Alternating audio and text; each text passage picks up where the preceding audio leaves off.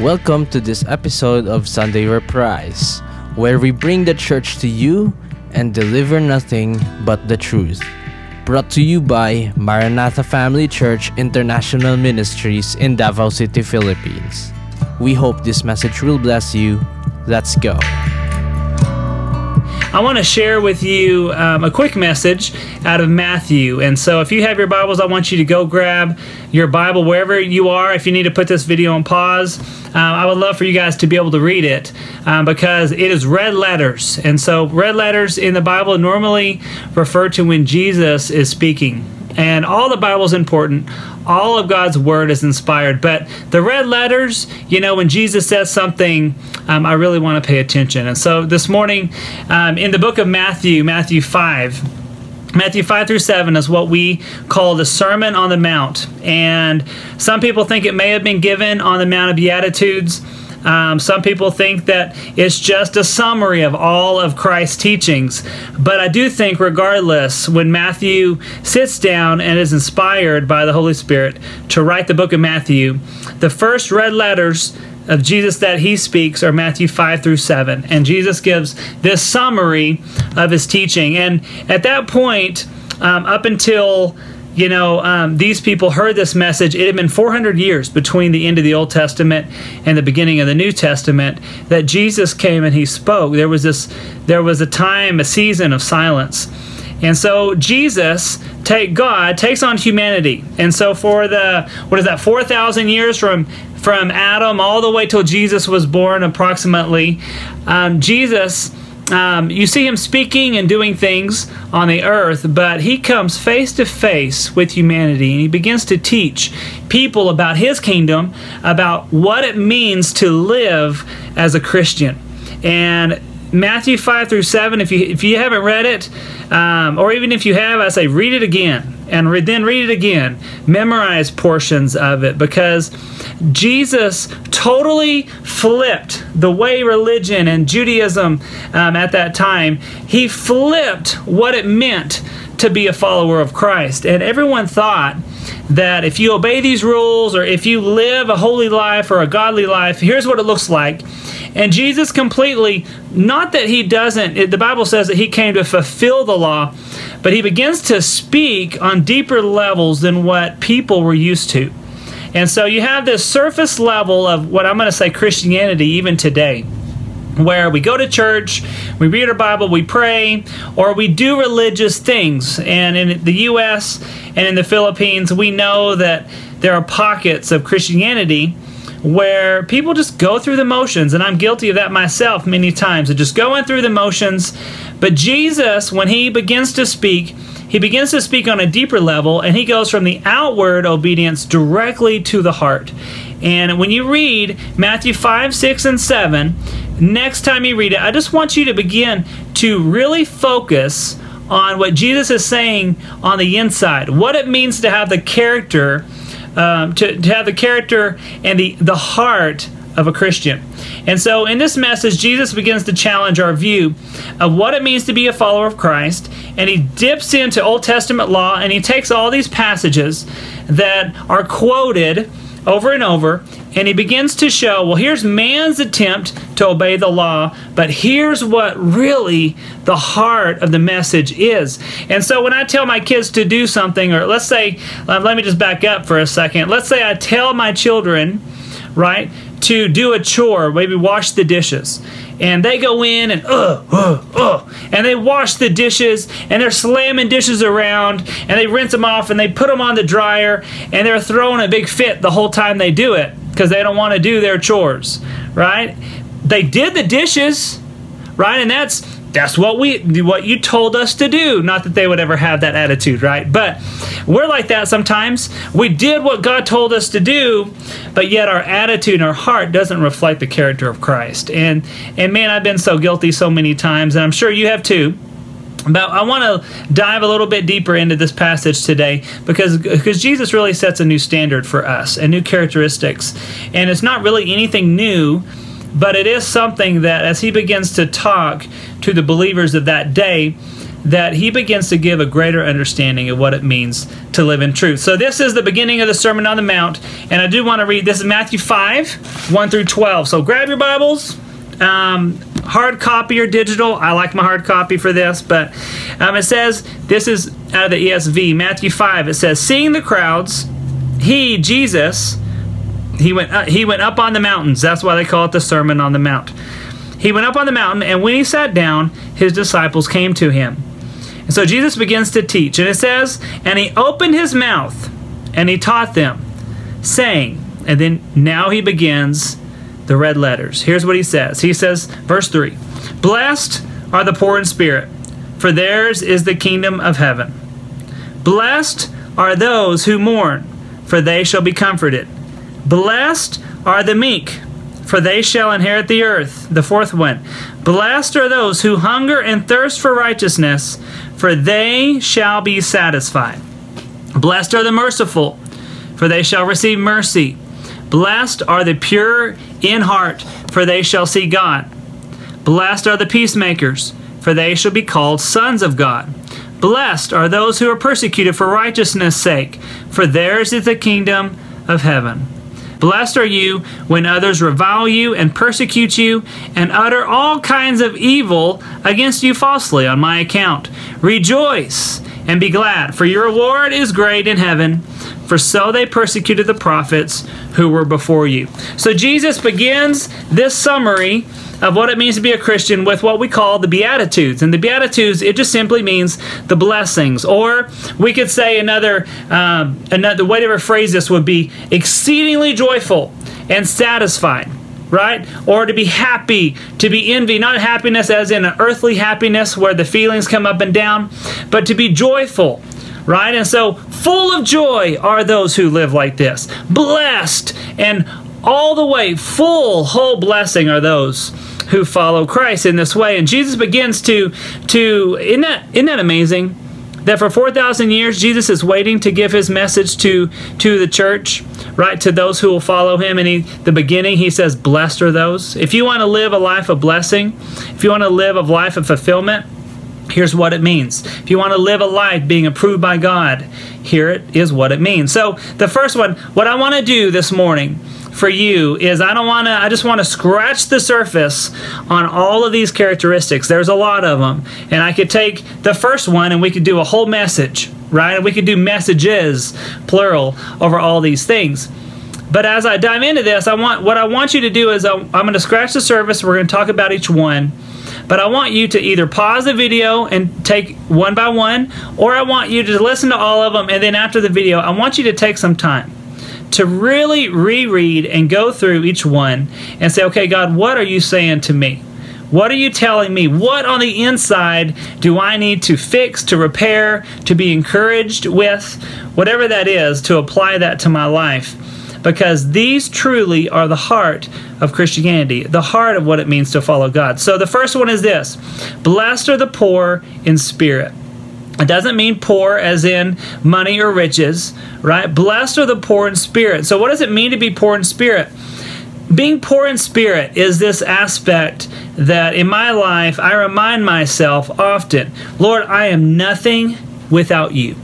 Lord, I have nothing to offer you of substance. In and of myself, the Bible says that my righteousness, my very best, is like filthy rags. In other words, there's nothing great about me in and of myself in an earthly standpoint if I'm going to try to get to God. No one can work their way to God. Because it says the Bible, there's no one righteous, not even one. So I remind myself, blessed are those who are completely and utterly helpless and dependent upon God. Right? It's almost like a little infant who is completely dependent upon their parents.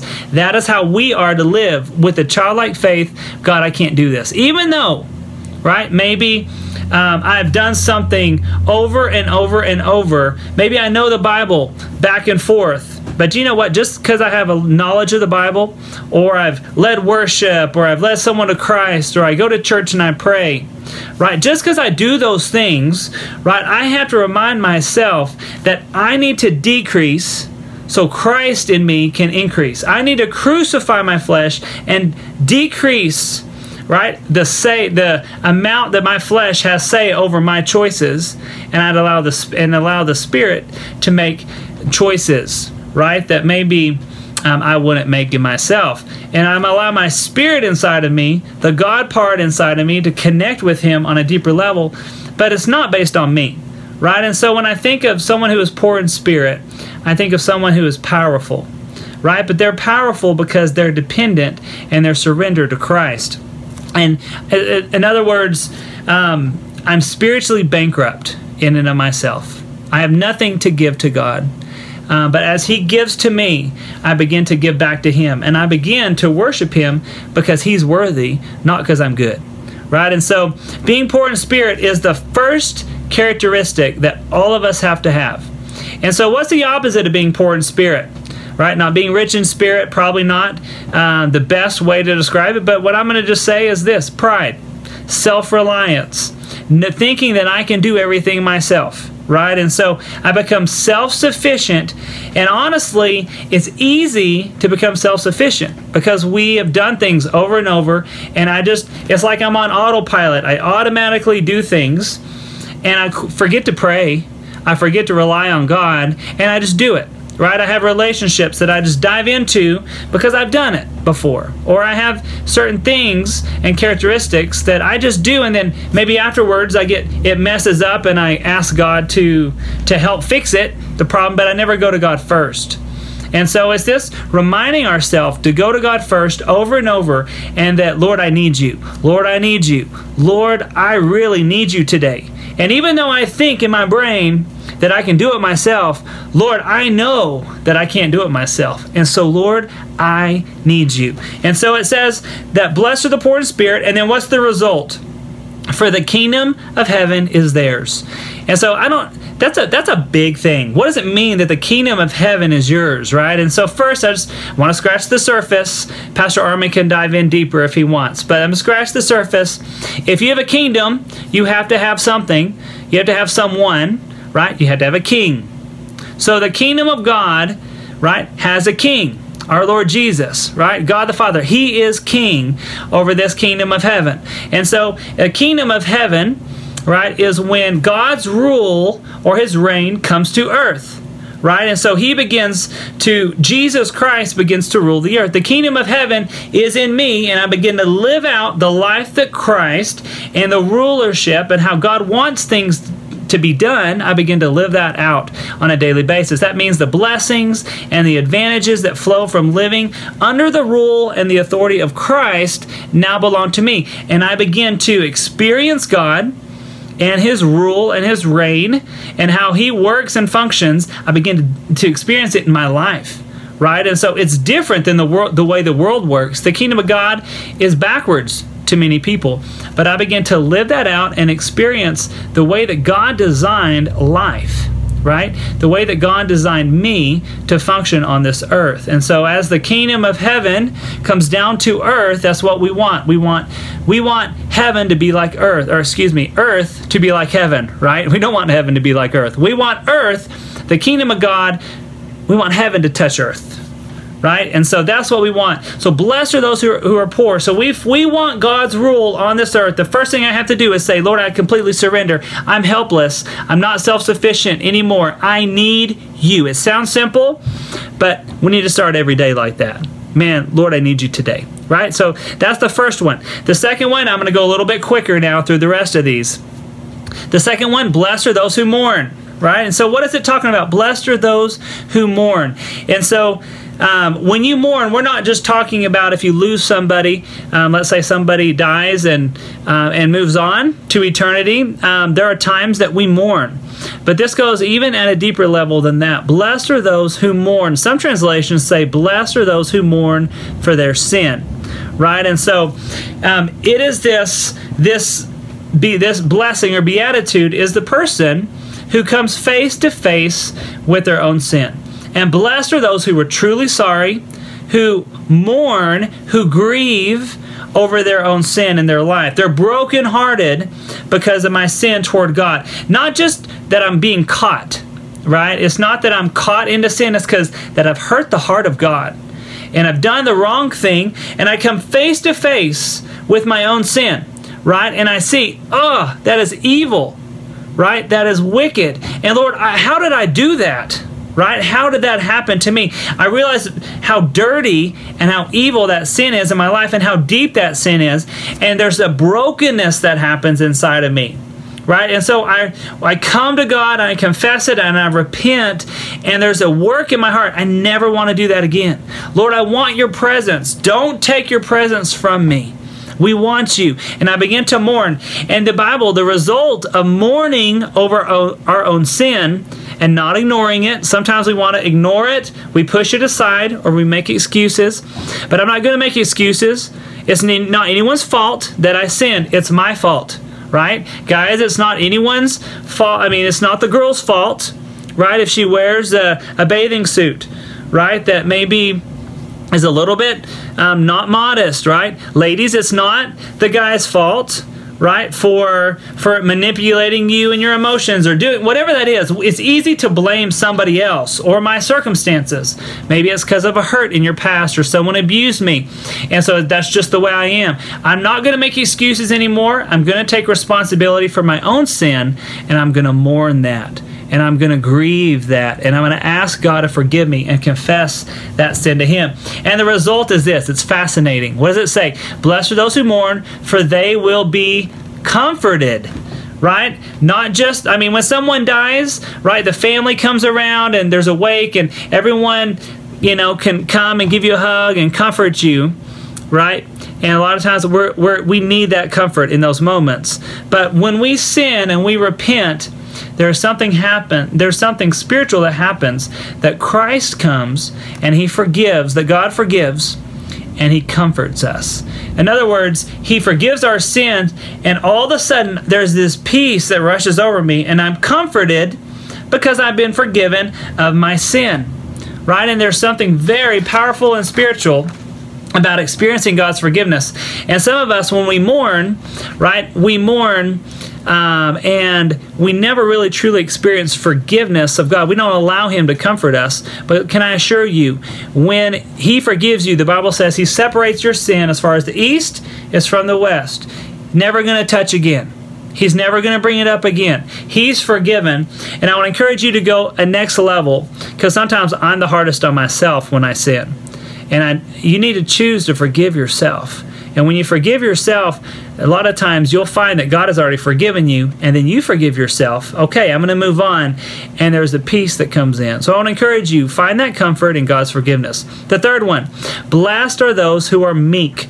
And what's a meek person like? And you hear this, that meekness is like strength under control. It's like a horse that has a bridle.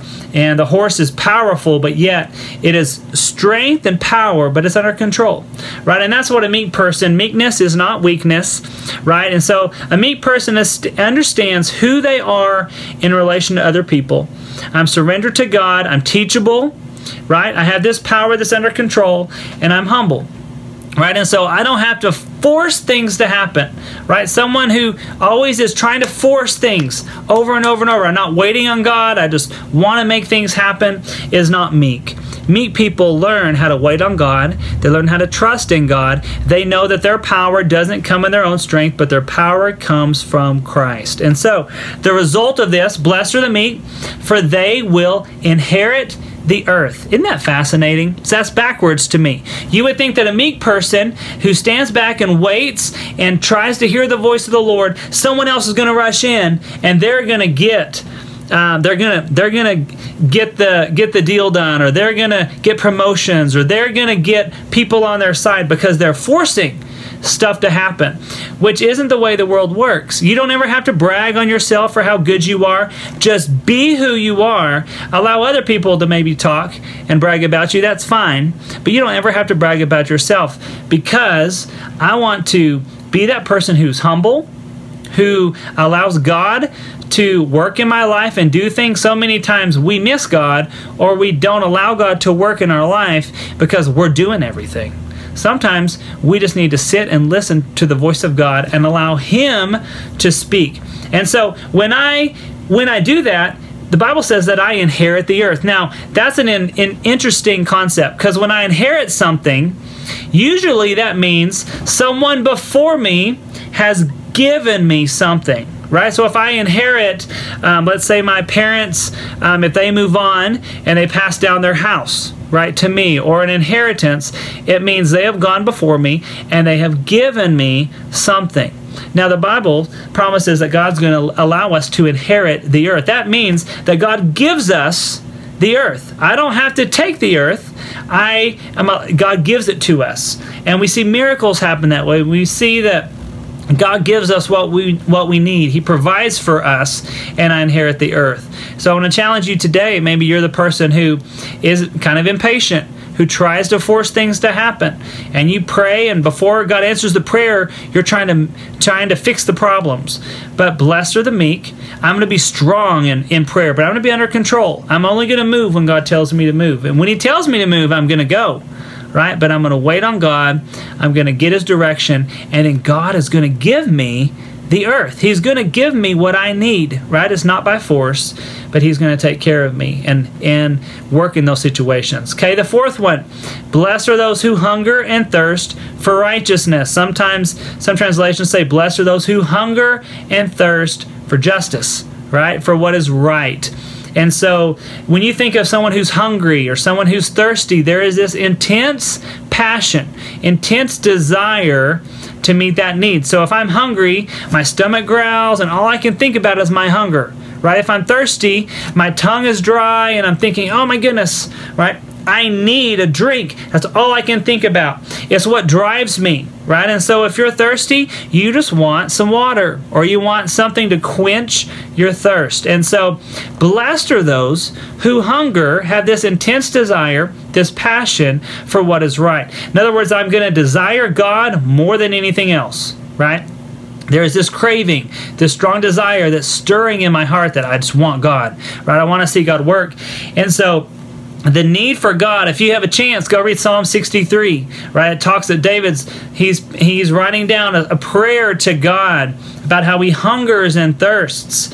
And it's passionate, it's intense. And so go read that on your own. We don't have time today, but put your finger in your Bible and take it to do that later, right? But our need for God, you are more important than life. You're more important than everything else. And so blessed are those who hunger and thirst for righteousness. And when you do, here's the result. It says, you will be satisfied. Another translation says, you will be filled. In other words, finally, what I've been desiring my whole life, and I'm trying to fill it with other things, earthly things, right? Through friendships, through relationships, right? Through jobs and promotions, through money, through things, through, stuff. Sometimes that is through alcohol or other things that kind of numb that desire that's inside of me. But there's a great desire inside of me to be filled. And when I fill that with what I'm going to say lesser things, even good things, right? If I feel, if my spouse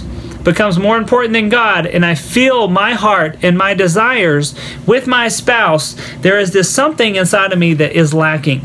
And I think the problem is my spouse, right? My problem is my wife isn't good enough, or my husband isn't good enough, right? And they're not meeting my needs. But really, deep down, that person is never meant to meet all of our needs. Who is meant to meet all of our needs? Only Christ, right? The Holy Spirit fills us up. God fills us up so much that finally we're satisfied. And true satisfaction only comes from those who seek and thirst after Him. And that's hard. How do I become passionate about God? Right? And so all these Beatitudes, God gives us these things. He gives us these blessings. And what happens when we realign with the way we're supposed to live, but He doesn't tell us how. And I want to say, how do we do that? Right? Do we pray more? Do we go to church more? Do we read our Bible more? Right? And so how do I cultivate a hunger and thirst for God? And can I just tell you something? That's a question you need to ask God. Don't ask me. Go to God. God, how do I hunger and thirst for You? Right? Because I can try to give you formulas, but what it means is I'm going to connect to God. And where do you begin? Here's where I begin. Lord, today I'm not hungering and thirsting after You. And I'm just so honest before God. God, I have no desire to follow you today. I have no desire to pray. I have really, I'm kind of drained, right? I've had those prayers. Lord, I'm kind of burned out. And I'm in a hard place, and I don't got it today. I don't have the energy. I don't have the strength. I love you, but I just don't got it today. I'm tired, right? So here's my prayer. God, would you cultivate in me? Give me a hunger and thirst for you. That's it. Ask him. Lord, give me a hunger and thirst for you, right? And then I begin to think about it, and he begins to give. And so I ask him, and then I begin to one by one, everything that is lesser in my life, I begin to surrender to God, right? Hobbies, I surrender to God, right? Relationships, I'm going to surrender to God. Everything else becomes less, so God becomes more in my life. And as I decrease, he increases. And I begin to see that what I pursue, what I look at, what I throw my time and energy into is what I love. And so if you pursue, let's say I pursue playing the guitar. And I'm going to play the guitar, and I'm going to watch videos on YouTube, and I'm going to talk to people about how to play the guitar really good. And everything I do, I go look at guitar shops, and I talk to people about what is the best type of wood of a guitar, what strings do I put on, are there alternate tunings, right? Some of you guys have no clue what all these things are, and I don't really either, but right, I know enough about a guitar, and everything I do is about a guitar, and I'm going to pick it up and I'm going to take it with me everywhere, and on the jeepney I'm playing the guitar, right? I'm going to take it with me on my bike, and when I get to wherever I'm going, we're going to pull out the guitar and we're going to talk about it and sing with it. And I love playing the guitar. You know what I'm going to love? I'm going to love the guitar, right? But if all I'm talking about is the guitar, that is lesser than God. That's kind of a silly example, but it's true. We do those things, and we pour our time, our effort, our passions, whatever I'm looking at, whatever I throw my desires into is what I end up loving. So if you don't like your spouse today, this is just an example. If I don't really like my spouse today, you know why? It's not your spouse's fault. Learn how to love them again, because at one point you loved them. Right? At one point you pursued them, and you were romantic, and you took them on dates, or you wrote them messages. You were thinking about your spouse a lot because you were pursuing your spouse. Right? So if the love has grown cold, be romantic yourself. Right? Go pursue that person, your spouse, right? And then you'll begin to love them again. Same way with God. If my love grows cold, how do I get it hot again? I ask God to help me, and then I begin to pursue him. I begin to interact with him. I begin to think about him. I think about what he's done. And I do it over and over and over. And what I pursue, what I put my thoughts into, is what I begin to love. So that's how we need to hunger and thirst after God. He's it. The fifth one, blessed are the merciful, right? For they will be shown mercy. So blessed are the merciful. That's somebody. So there's a difference between grace and mercy. Grace is a gift that I don't deserve. So let's say that I give something to you just out of the goodness of my heart. You didn't earn it. You didn't deserve it. But I want to bless you anyway. That's grace. God gives us salvation through grace, right? We're grace through faith. So he gives us salvation free of charge. We don't earn it. Now mercy is the opposite side of that coin. Same coin, but grace is on one side, but the other side of that coin is mercy. What I do deserve, right? I deserve death. I deserve to have penalties. I deserve, right, for God to judge me. But when God shows mercy, he withholds his judgment. He withholds what I deserve, the punishment I deserve. And instead, right, he allows me to experience grace, his goodness, right? So withholding is merciful. Now, when I show someone mercy, well, first of all, let me back up. If I want to be merciful, I have to experience God's mercy. I see in myself what I deserve, right? I don't deserve life. I don't deserve God. I don't deserve a relationship. But I begin to understand mercy myself. And so above what I deserve, right, God blesses me. It's amazing. And then I begin to show others mercy because I have also been shown mercy, right? And some people think this is close to forgiveness. I do too. They relate. I've been shown forgiveness. I've been shown love. So in turn, I show people forgiveness, and I show people love, and I show people mercy. So I learn to forgive, I begin to experience confessing my own sins and my own relationship with God. I begin to grapple with that and to wrestle with that. And God shows me that He's not penalizing me, but through Jesus Christ and the blood of Christ, I am free. Right? And so He does not penalize me. He does not punish me for what I deserve. And when I do that, I begin to release other people, right, from judging them. Now, if someone does something wrong to me in the earthly ways, on earth, I have a right, it's called justice, to punish you. You do something bad to me, I have a right to do something bad to you. Or, not just to do something bad to you, but to penalize you, right? If you walk across the street and it's not in the crosswalk, they have the police officer, they can write you a ticket for jaywalking. If I'm speeding, I can get a speeding ticket, right? If I steal, right, there's a consequence for being a thief. That is justice. But as I am not penalized in my own sin, when someone sins against me, even though I have a right to punish them, I'm going to allow them to experience the presence of God. At times, I'm just going to give them, right, mercy. And so, as I am shown mercy, I want to extend that forgiveness and grace to other people. So, number 6, blessed are the pure in heart. This is the next one. Blessed are those who have this inner purity, right? The singleness of mind inside my spirit. The heart is what? It's like those inner thoughts and choices and that inner motives inside of me. As that becomes pure, right, in my heart, my inner being, it says that blessed are those who are pure in heart, for they will see God. What a promise, right? And so if there's sin in my life, man, even deep down, I do the right things, but my motive is evil or my attitude is bad. I just want to allow God to purify my heart and my motives, right? To burn out those things that have selfish motives. And the result is I begin to see God. Now, the Bible says that no one has ever seen God, right? We see glimpses. Even Moses had to cover his face. So I guess in one sense, we don't see physically Christ or God, but we do experience Him. And so there's this eternal promise that someday we will see God face to face, right?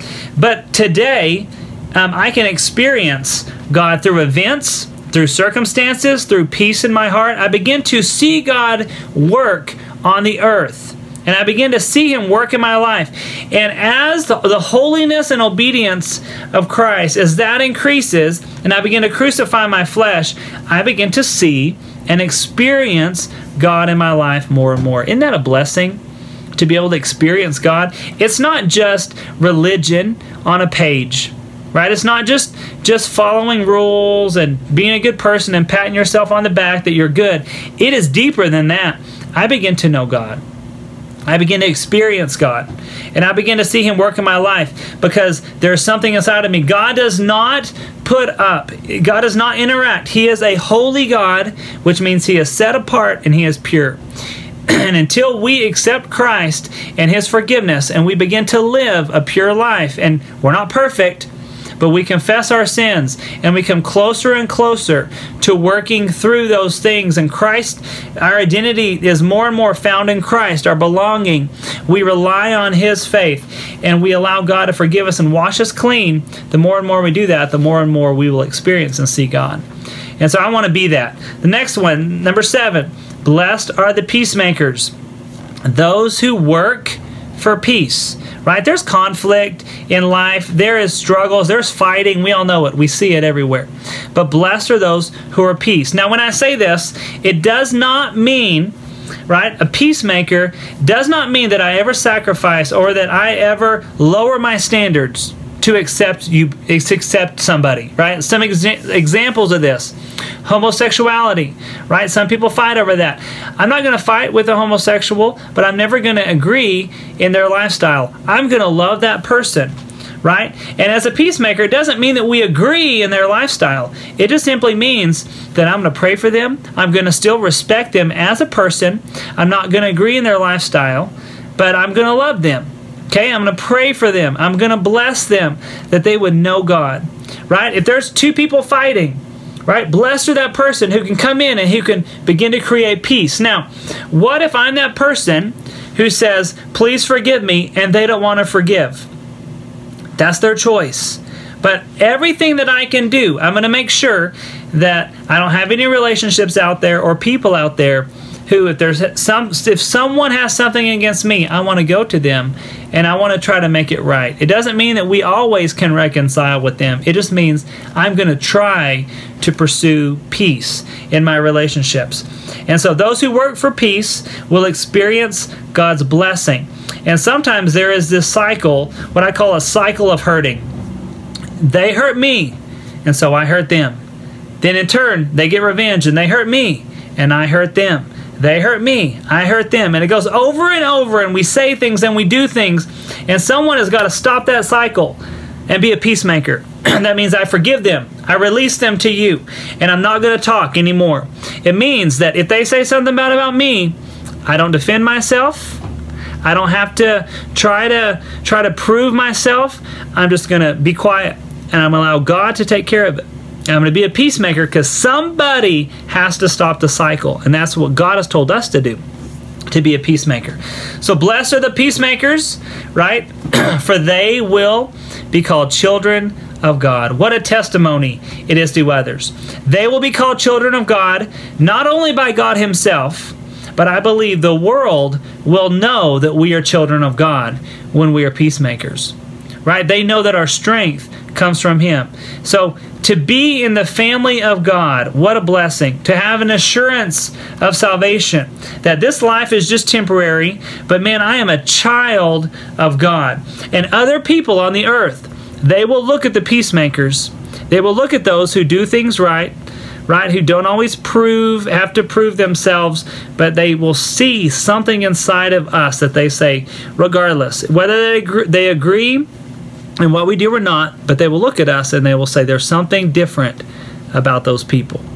And that difference is that they must be children of God. What a blessing it is to be a peacemaker. And in this world full of so many opinions, so much division, we get to be people who unite others, not based on the unity of everyone agrees, but we begin to unite with other believers, and we begin to walk without hurts and offenses, and we forgive people, and we love people, and we cherish people and respect people, and there's something special about walking in peace with God. So if you know someone who has something against you, make it right.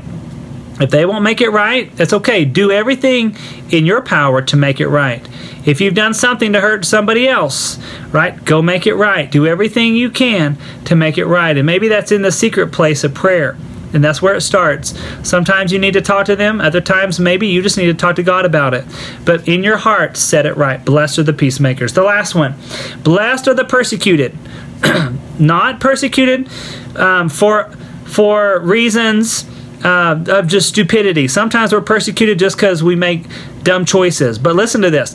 Blessed are those who are persecuted for doing what is right. And so if you live with these first 7, this is the 8th one, if you live with these first 7 Beatitudes, you're going to be different than what the world is. And the world's going to look at that, and there's going to be opposition, right? There's always opposition from somebody when you follow Christ. And it doesn't mean that they're bad. It just means you look different. You are different. You have a different inheritance. You are a light in darkness, and there's a reaction when light steps into darkness. And so what we want to do is we want to cause a reaction, right? But sometimes that means people talk. Sometimes there's consequences in parts of the world. It may mean you lose your head, physically lose your head, right? And I love, those people are inspiring to me. And sometimes my persecution is so little, and oh my goodness, someone said something bad about me, and I think of other saints and other people around the world who are losing businesses, losing houses, losing family members, losing their own lives for the sake of the gospel. And can I tell you what a blessing it is to be able to withstand persecution, to find strength that only God can give in those moments, that truly the kingdom of God is yours. So that's the result. Blessed are those who are persecuted for righteousness' sake, for doing what is right, for theirs is the kingdom of heaven. Again, there it is, just like the first one. Blessed are those who are poor in spirit. Theirs is the kingdom of heaven. Blessed are those who are persecuted for doing what is right. For you will understand the kingdom of God and how He rules and how He reigns. And you'll find strength and power and relationship that you never had before. And sometimes what we need in our lives to motivate us is a little persecution.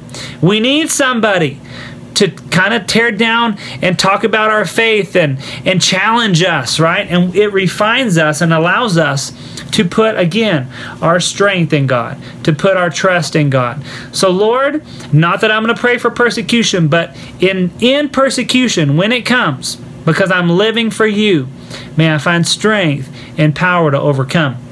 And then I begin to experience how God rules and reigns on this earth. And so it goes on, these last couple verses, 11 and 12. Listen to what it says about persecution. I'll read it again. It says, verse 10, Blessed are those who are persecuted for righteousness' sake, for theirs is the kingdom of heaven. And then it goes on. It says, Blessed are you, right, when others revile you and persecute you and utter all kinds of evil against you falsely on my account, because you're a Christian. And then it says this, Rejoice, rejoice, be glad, for your reward is great in heaven. We look to our rewards, not the persecution. We look beyond the persecution, and we look for the prize that Christ has for us. For so they persecuted the prophets who were before you. It's common, right? Even the prophets were persecuted before you. So join in with the church, endure persecution, and allow God to work. So these are 8 different Beatitudes, characteristics of Christ. And so I want to encourage you, go one by one. And I'm going to kind of give a summary, and then I'm going to pray real quick, and then I'm going to allow you guys to apply some of the scripture to your lives. The first one, blessed are those, or exceeding joy comes to those who are spiritually bankrupt, right? Who are poor in spirit. Blessed are those, number 2, who mourn over their own sin and they repent. Number 3, blessed are those who submit to God, right? Blessed are those, number 4, who hunger and thirst after God. Blessed are those who show mercy to others. Blessed are those who are pure in heart. Maybe there's sin in our lives and He purifies us. Blessed are the peacemakers, and blessed are those who endure through persecutions, because we can see the rewards for living a godly life. So these are characteristics that I'm still working on. I know you are too, but by God's grace, we will continue to overcome and become more like Christ each and every day. So Lord, we just bless Maranatha Family Church and anyone listening to this message. We ask that your Holy Spirit would fill us, would speak to us, that we could apply this truth to our lives, and that we can allow you to work, allow you to move and stir our hearts. So Lord, even if we just pick one, let that be our focus. Or maybe we take one this week and one the next week. But God, we want to develop character and integrity. We thank you that you're a God who doesn't look on the outside, but looks at our hearts. So Lord, may our hearts be drawn to you. Give us a hunger and a thirst for you more and more. We love you, God, and together we want to serve you and honor you and watch you work in this earth. In all things we give you thanks. Amen. That's it for today's episode. Thank you for joining us. Keep in touch with us via Facebook. Go to facebook.com/mfcdvo or search for Maranatha Family Church Davao on Facebook, where we also stream our church service. Again, that's facebook.com/mfcdvo. We hope to see you there. God bless.